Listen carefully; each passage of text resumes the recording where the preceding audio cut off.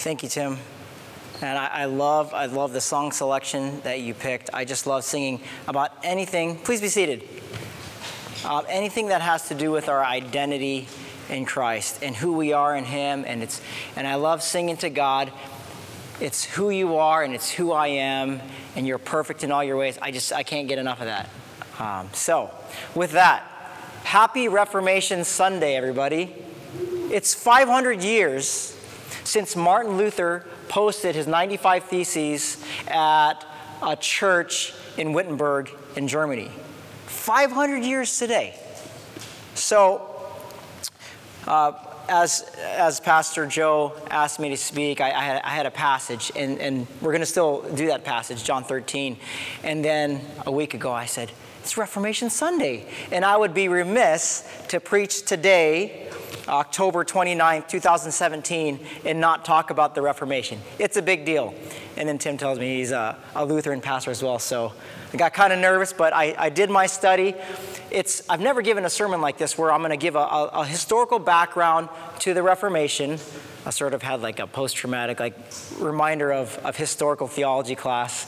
But I did some studying that, and so many things came to mind about the first Reformation that happened 500 years ago and where we're at today as a church. And so I want to compare those things and then land where are we at today. And then just give you some inspiration, give you some scripture, things to point us to, because Jesus is coming, everybody. He's coming for His church. And I pray that things flesh out here on earth as it is in heaven. Until He comes, we continue to do His work. It's not the it's not the church that has a mission. The mission of God has a church. So, with that, if you're probably wondering, well, what's the Reformation? That's okay. That's why I'm gonna give you a brief 30-second song. Tim, can I borrow your guitar for a second here? I don't even need it to plug in here. It's on at least a little bit. You're good. I'm just gonna do 30 seconds. I'm gonna catch you up on what the Reformation is. You ready for this? Okay. Let me see. In 1517, Martin Luther began the Protestant Reformation by posting the 95 Theses that made Pope Leo X excommunicate him. Later, John Calvin joined the Reformation, and this is how it all began. In 1517, Martin Luther began the Protestant Reformation. All right. Now none of you don't have to go to seminary anymore because you now know about the Protestant Reformation. So, that was fun. I never did that before. That's my son had this CD. We did this program called Classical Conversations, and if you listen to that CD, that curriculum, it will forever etch these dates in your mind, and you'll never forget them. That's what Classical Conversations is all about. It's like this classical method of learning. So they just plant things in. So you'll never forget now. 1517, Martin Luther, this German monk, posted 95 things on this door of this church in Germany, and that changed the church forever. Like Sandlot, forever. Like she never went back. I wanna unpack a little bit about that Reformation was about and how it changed our theology forever, but then to go back around. And so I just want to ask this question. Are we any better for what happened 500 years ago? I mean, where have we gone? I mean, it's Martin Luther, you know how old he was when he posted the 95 Theses? He was 33 years old. He was 33. And he went up against the biggest power in Europe, which was the church. So what possesses a man at 33? That's pretty young. That's younger than me. I know you're probably thinking, well, I thought you were 18. No, I'm older than 33. But what possesses a man to go against the greatest power in Europe, probably in the world, and challenge the status quo and say, you guys are wrong? Well, it was this conviction that he had from the Word of God. That's what empowered him, and so he feared no man. But as he challenged them, he knew the Word of God, and that's why he was unstoppable. So last week, the question was, are we any better off? Well, I have a Lutheran pastor friend who's a chaplain who was in Germany last week. And so let me read you his email here of what he said. He goes, as I walked around Heidelberg, I checked out a couple of Protestant churches here and there and everywhere were Martin Luther tributes, Martin Luther books, keepsakes, the Lutheran rose symbol in all shapes and sizes, even Martin Luther bobbleheads, and all for sale in the church. Maybe you find this ironic as I do. For those that can recall why the Reformation happened 500 years ago, it was because Martin Luther was calling out the selling of things in the church that were tied to one's faith, specifically their salvation. And here we are 500 years later observing and celebrating by selling things in the church as a way of showing our Lutheran or Reformation pride. And he said, I think if Luther saw this, he'd be rolling over in his grave.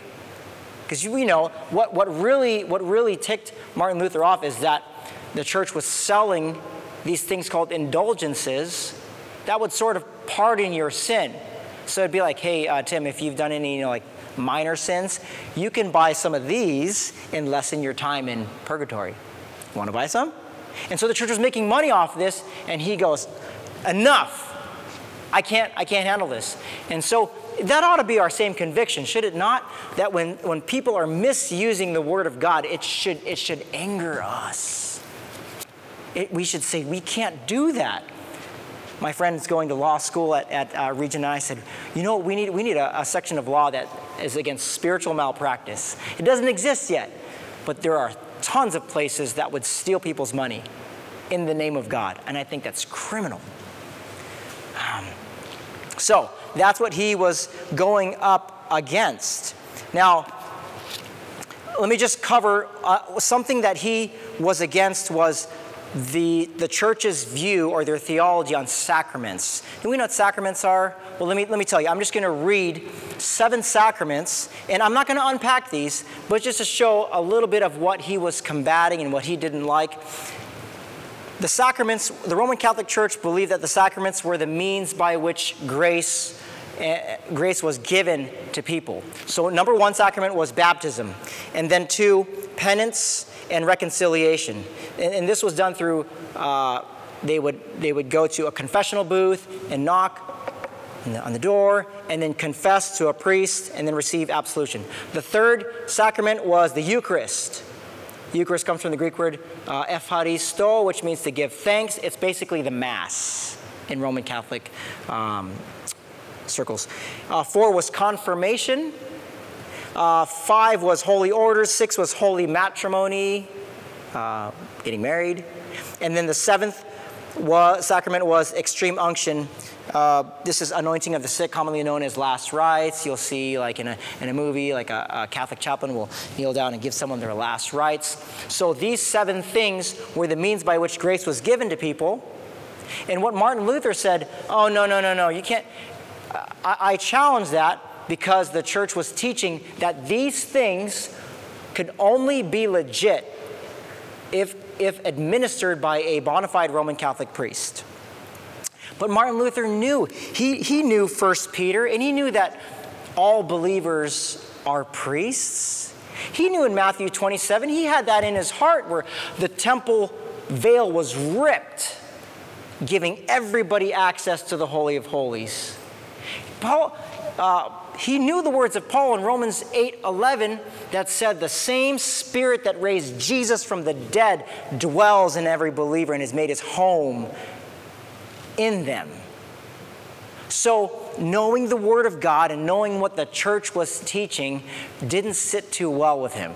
And he goes, I have to answer to God. Why would I be afraid of man when God's Word says this? Hence, he challenged them, and he made a list of 95 things.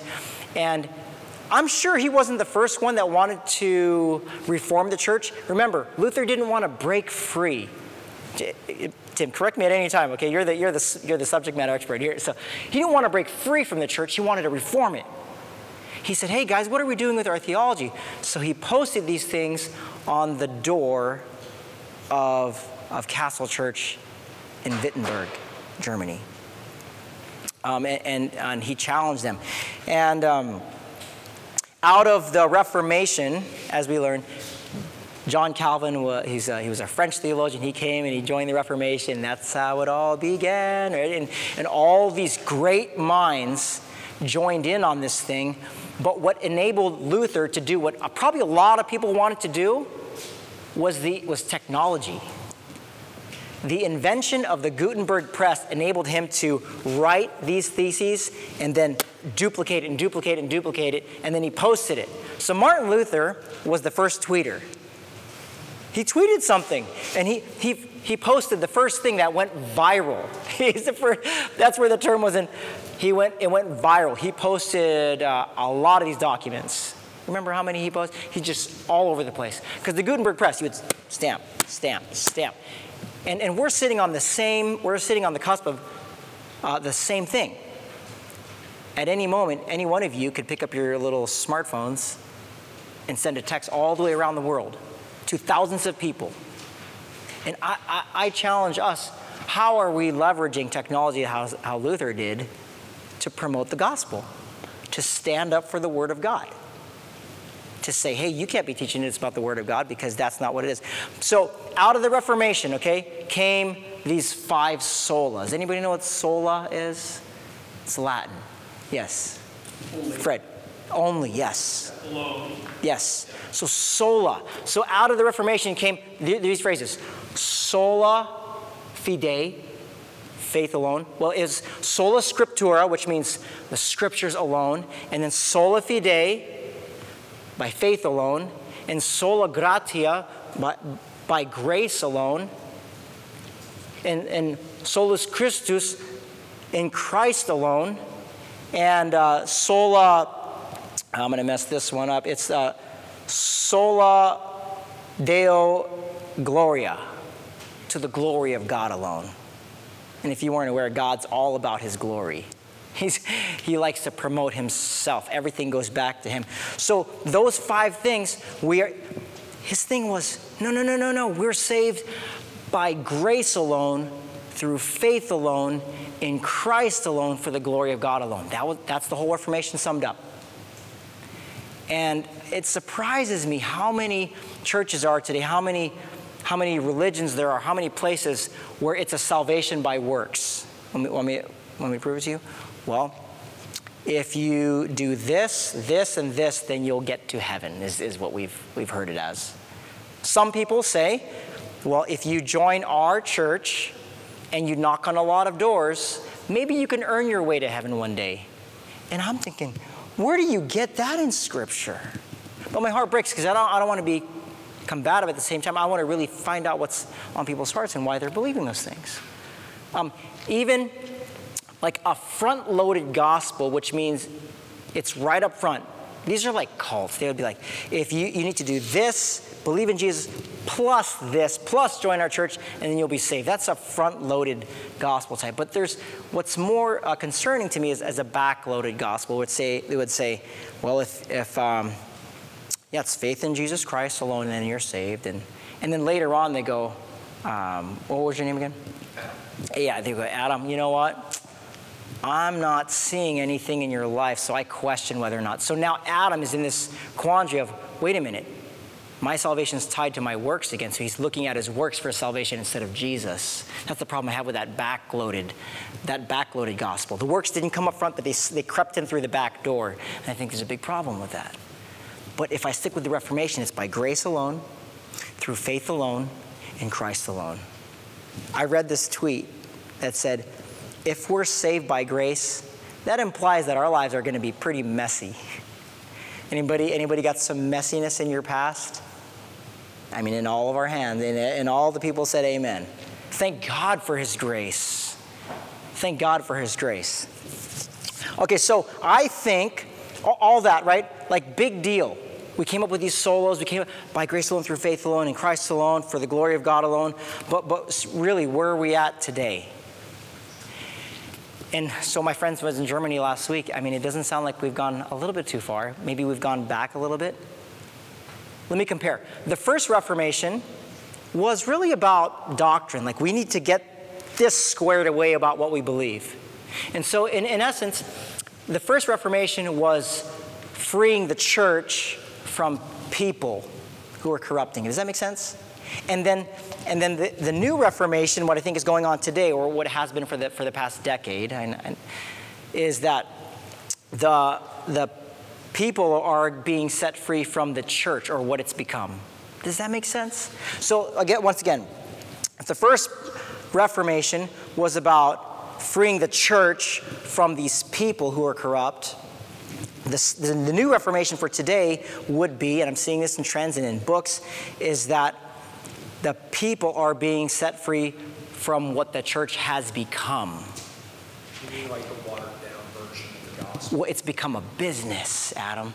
It's become fast food. It's become Burger King. It's become have it your way, quick and easy. You can drive through and then leave. So I'll prove it to you, right? And this is a no judgment zone. If you've heard this or even said this yourself or you've been taught this, then you can just nod with me. Have you ever heard the phrase, hey, where do you go to church? I've said that plenty. So if I think about it, wait a minute. I thought we are the church. So technically, we don't go to church. We are the church who goes to a building sometimes, or a park, or a coffee shop, wherever. But we are the church. Are we not? So here's another thing. And embarrassingly, admittedly, I've yelled at my kids and I've said, come on, let's go. We're going to be late too. And you know what happens when we yell at our kids to get them to church? We're teaching them inadvertently that Christianity is church attendance, and that is not Christianity. We teach them that walking into a building and sitting down and receiving a sermon is Christianity, and that's not Christianity. Christianity is Jesus Christ in me, living through me, restoring me back to his image, bringing me back to the original state, was in the garden, naked and unashamed. But sin came in and just messed the whole thing up. And God has spent the rest of time redeeming man and restoring him back into his image. We were told, be fruitful and multiply, were we not? But we're told, but you know what that really means? We're not just multiplying kids. I think all the Oceana chaplains got together. There was 4 of them, and between the 4 chaplains, it was like 20 kids. So if anybody's doing it right, it's those guys, right? But that's not what it's talking about. It's talking about reproducing the image of God, because man was created in the image of God, in the Imago Dei. Imago Dei is the image of God. So we're reproducing the image of God. It was tainted in the fall, and everything we do goes back to, no. If anybody ever felt shameful, guilty, dirty, sinful, all of those things are a result of the fall, and God is getting us back to, no. I've sent my son to die, to take away that sin and put his image back in you. So you see yourself as you truly were created to be. That's a person that's created in the image of God.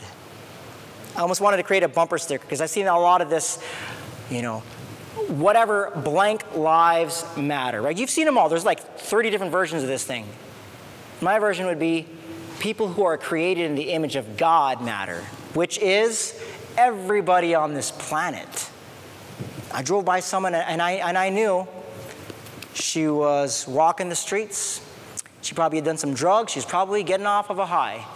And this is just a couple weeks ago, as I'm driving down past Virginia Beach Boulevard, and I look at her and I go, in my prayer out of my breath was, you were created for so much more. You are so valuable in God's sight. And I pray for you. I thank you I pray that you could find your identity in Christ. And I didn't have time to stop, but it was as I was driving. But that's how I think now. If I see everybody through the lens of God's eyes and through his perspective, then everybody's valuable. Nobody's an idiot to me. Nobody's dumb. I don't see it like that because I want to see it through God's eyes. So the church there's been a lot of things that we've become in the past 500 years. I told Adam we've been like fast food, right? Like have a churro and people are out. And the church has become this building, and we have this attractional model. So a church is, hey, come to my church. But it didn't originally start out like that. The church was people, the gathering of people, the assembling, and they were missional in nature. You know what that means, missional? That means they lived with a mission purpose. So if we're created in the imago Dei, that's the image of God, we're created for the mission of God, that's the missio Dei, then that means we're on mission with God. What's God's mission? That no soul should perish, that all should go to heaven. That's right. And to restore man back to the image of Christ, being conformed to the image of Christ more and more and more and more. You know what's also happened to the church? And I got so many notes on this. I'm just gonna share what's at the top of my mind and heart. But during evangelism explosion in the 90s, did you ever hear this question? If you were to die tonight, where would you go? Right? We've heard that. I grew up with that. And so for a couple decades, we had this mindset of, and our evangelism strategy was to target people and say, hey, Tim, if you were to die tonight, if you were to walk out there and get crushed by a car, where would you go? And I think I'm seeing a shift in this new Reformation for heaven is not the goal, but here on earth as it is in heaven, transformational living, abundant life right now is the current Reformation. Didn't Jesus say, I came to give him life and the life abundantly? So now, in my mindset, how that was detrimental for me was that if I was looking at heaven as the end state, as the goal, then I couldn't make sense of between here and there. You know what I mean? And I was angry. And I can sit up here and preach, and my wife would tell you, we've been married for 10 years. And I knew a lot of theology. When I come on, I'd be a mean person. How is that possible where someone can know a lot of theology and not love people? You ever felt like that? Am I the only one in here? Like I would walk around and seriously judge people like, oh, you don't know what you're doing. And I would judge all these megachurch pastors too, like, you guys. I would have something to say about everybody. So unlike Jesus. But this new Reformation is about transformational living. I just within the past few decades, it's shifting. Like churches shifting from receiving sermons, like hearing a sermon on ears, to transformational living. And sort of, I'm seeing like denominations come together, not like an ecumenical movement, but like it doesn't matter anymore. Are you seeing that? Like you're seeing everybody just come together and worship Jesus. I love it. I was in the Philippines and there was like this charismatic Catholic movement where people were like praising God with their hands up. It's happening in Reform circles, happening everywhere, and it's not just the Pentecostals that were everybody's submitting. It's wonderful. I love to see people surrender to Jesus and care more about what God thinks than what man thinks. Just like my boy Luther. So let me wrap this up here with the Reformation. Where are we at today?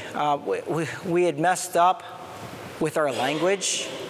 Remember that do you go to church language or come to my church language? No, man, I can meet you wherever you're at. I can meet you wherever you're at. And that's the church going to work. I want to be that prophetic voice like what Luther was.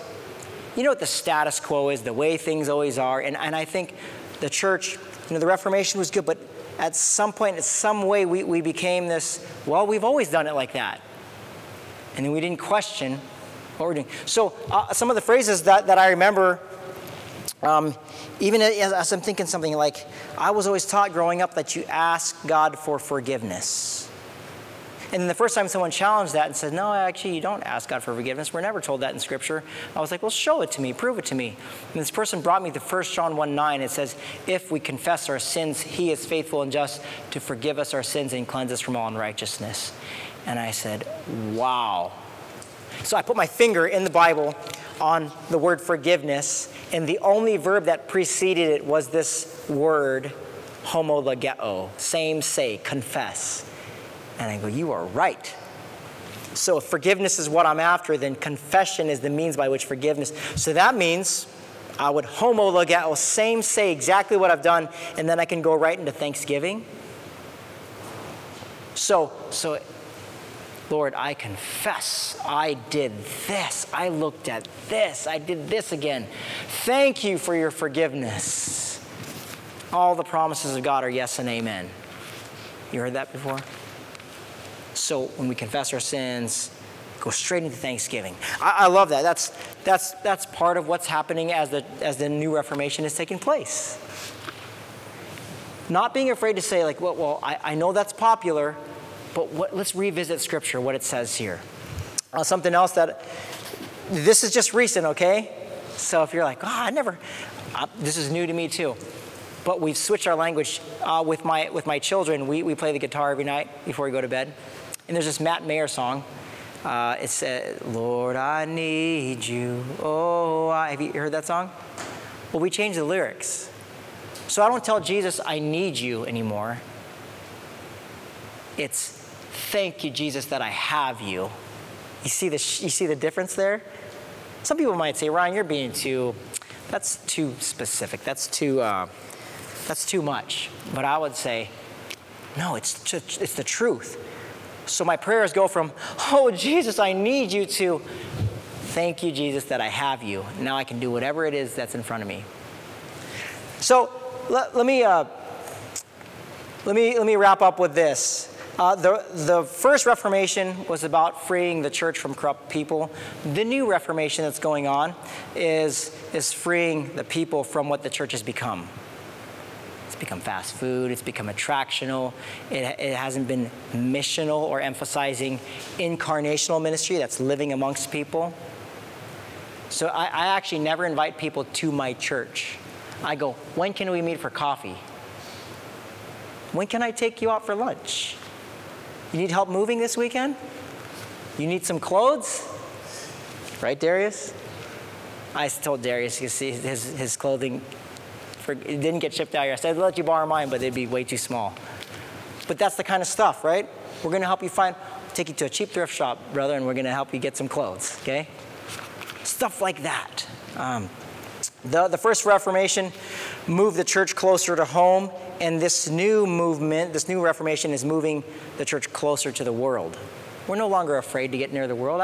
I'm not afraid that I'm going to get around some sinners and it's contagious and it's going to get on me. I see they're penetrating the workplaces and everything else. The European Reformation assumed that they would be supported by political agenda. And the church today, here at least in the West, says, we don't care about that. I don't care who's in office because Jesus is my king. Man, I knew a lot of people that are like, what are we going to do? Who's going to be president? I go, Jesus is my king. And after the election, where there's a lot of bummed out people, I called all my friends and said, hey, guess what? Here's the verdict. Jesus is still on his throne and he still reigns and he still lives in me. And they're like, oh. I said, so there's nothing to worry about. I honestly don't care who's in power. It could be Nebuchadnezzar. It could be whoever. Jesus is my Lord. You could throw me in the furnace and Jesus is going to be there with me. The first Reformation was about doctrine, and this new one is about transformation. So with that, I'm just real quick. Can I leave you with John 13? Can I leave you with that? Go to John 13. I think this is one way we can be part of what's going on with what's new. So let me summarize this. John 13, it was intense all throughout the Gospel of John. And all of a sudden they get to chapter 13 and it's intimate. They're in this upper room. They're with Jesus. It's just him and the boys and it's quiet. And he goes, guys, let me tell you something. I won't be with you for too much longer. It was just before the Passover feast, and Jesus knew his time had come to return back to the Father, which means he had to do that through death. And so he took off all his clothes, and then he went around in a circle here. He's half naked. Jesus is in his undergarments. He's in his underwear. And he has a basin and a towel, and he's washing all the disciples' feet one by one. And then he gets to Peter, and Peter nervously says, No, you're not going to wash my feet. You are our Lord. That's the lowest job in society. You're not going to wash my feet. And this is classic. Jesus says, unless I wash you, you have no part with me. And what does Peter say? Just give me a bath. That's right. Well, then just give me a bath. And Jesus' response is classic. A man who has had a bath is clean. And all of you are clean except for one of you, Judas. So a man who is, I call that, who is a Baptist in here? Yeah, there was one Baptist in here. They coined my Baptist friends say they coined the term once saved, always saved. Well, actually it's Jesus. He says once bathed, always bathed. Jesus says once you've had a bath, all you need to do is wash and who's the one doing the washing? It's Jesus. So the issue is, Peter, as a believer who has had a bath, will you allow me to wash your feet? Now, I've been preaching this passage for a long time. I have a new understanding as of a couple months ago. And it never dawned on me that being humble and admitting that I need Jesus to wash my feet happens in the midst of community, in front of other people. Did you catch that? So it's not, hey, Jesus, I stepped in this, and this is exactly what I stepped in. I'm confessing to Jesus, right? It's more than that. It's, Jesus, I stepped in something really stinky. And who's in the room? Fred, Tim, all the men that God put in my life are sitting in there and watching Jesus wash my feet, and I'm not ashamed to let them see where Jesus is washing me. This is huge to me. God put in my mind the importance of community. First Reformation was about doctrine. I get it, we needed that. That was so important. Faith alone, grace alone. This new one that's going on says like community. How is God going to sanctify us? Through the body of Christ, which is other people and community. So we don't go to church. We are the church, and we gather. We had a dinner last night with friends around a campfire, eating spaghetti and drinking good drink, and that's church. It was in a backyard with s'mores. My kids loved it. They love s'mores. Okay. I got to wrap this up, which is always good. Every time I say that adds another 5 minutes. That's good for that. But seriously, let me leave us also with the fact that Jesus closes by saying, now what you've seen me do it to one another. Wait a minute. So how do we wash other people's feet? What if I help someone point out that they've stepped in something and never discounting, man, you've had a bath. Hannah, dude, don't worry about it. The Lord says you've had a bath. But you stepped in that, I get it. Let's talk about this in front of the group. Wouldn't that be awesome? To be in a community group where you're fully loved because you're fully known, and Jesus is doing this work in front of everybody? That's amazing.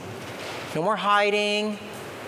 I've shared this for months now that if you're married, you should be fully known by your spouse. No secrets at all. None. If you have a friend, if you guys are friends and you're doing life together, he should know everything about you. Why? Because God knows everything about me. So why am I going to fear man? I let people in because they're the body of Christ. I also want to leave us with one of my favorite verses, 2 Timothy 1:7, in the spirit of the Reformation. For God has not given us a spirit of fear. So if I have fear, I wonder where it came from. I wonder who gave it to me. It wasn't God. I encourage us to be like Martin Luther. Be fearless for the sake of the glory of God, for his word. I encourage us in community. Let Jesus wash your feet in front of the group.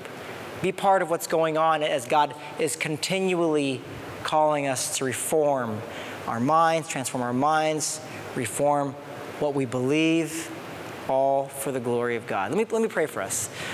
Father, thank you for brave men like Martin Luther, who challenged status quo, who stood up for what he believed and feared God more than he feared man. And at 33, changed the world.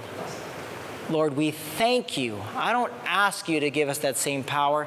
I thank you that you have given me the same Spirit that raised Jesus from the dead and that empowered Apostle Paul and Martin Luther and many more men to only fear you. I thank you for this fear generation that only fear God and don't fear man. I thank you for all my friends in here. Thank you that you indwell them and empower them to be part of the mission that you have for the church. Lord, we ask for your blessing upon the rest of our time here as we break bread and get to know each other. And we ask these things in Jesus' holy name. Amen.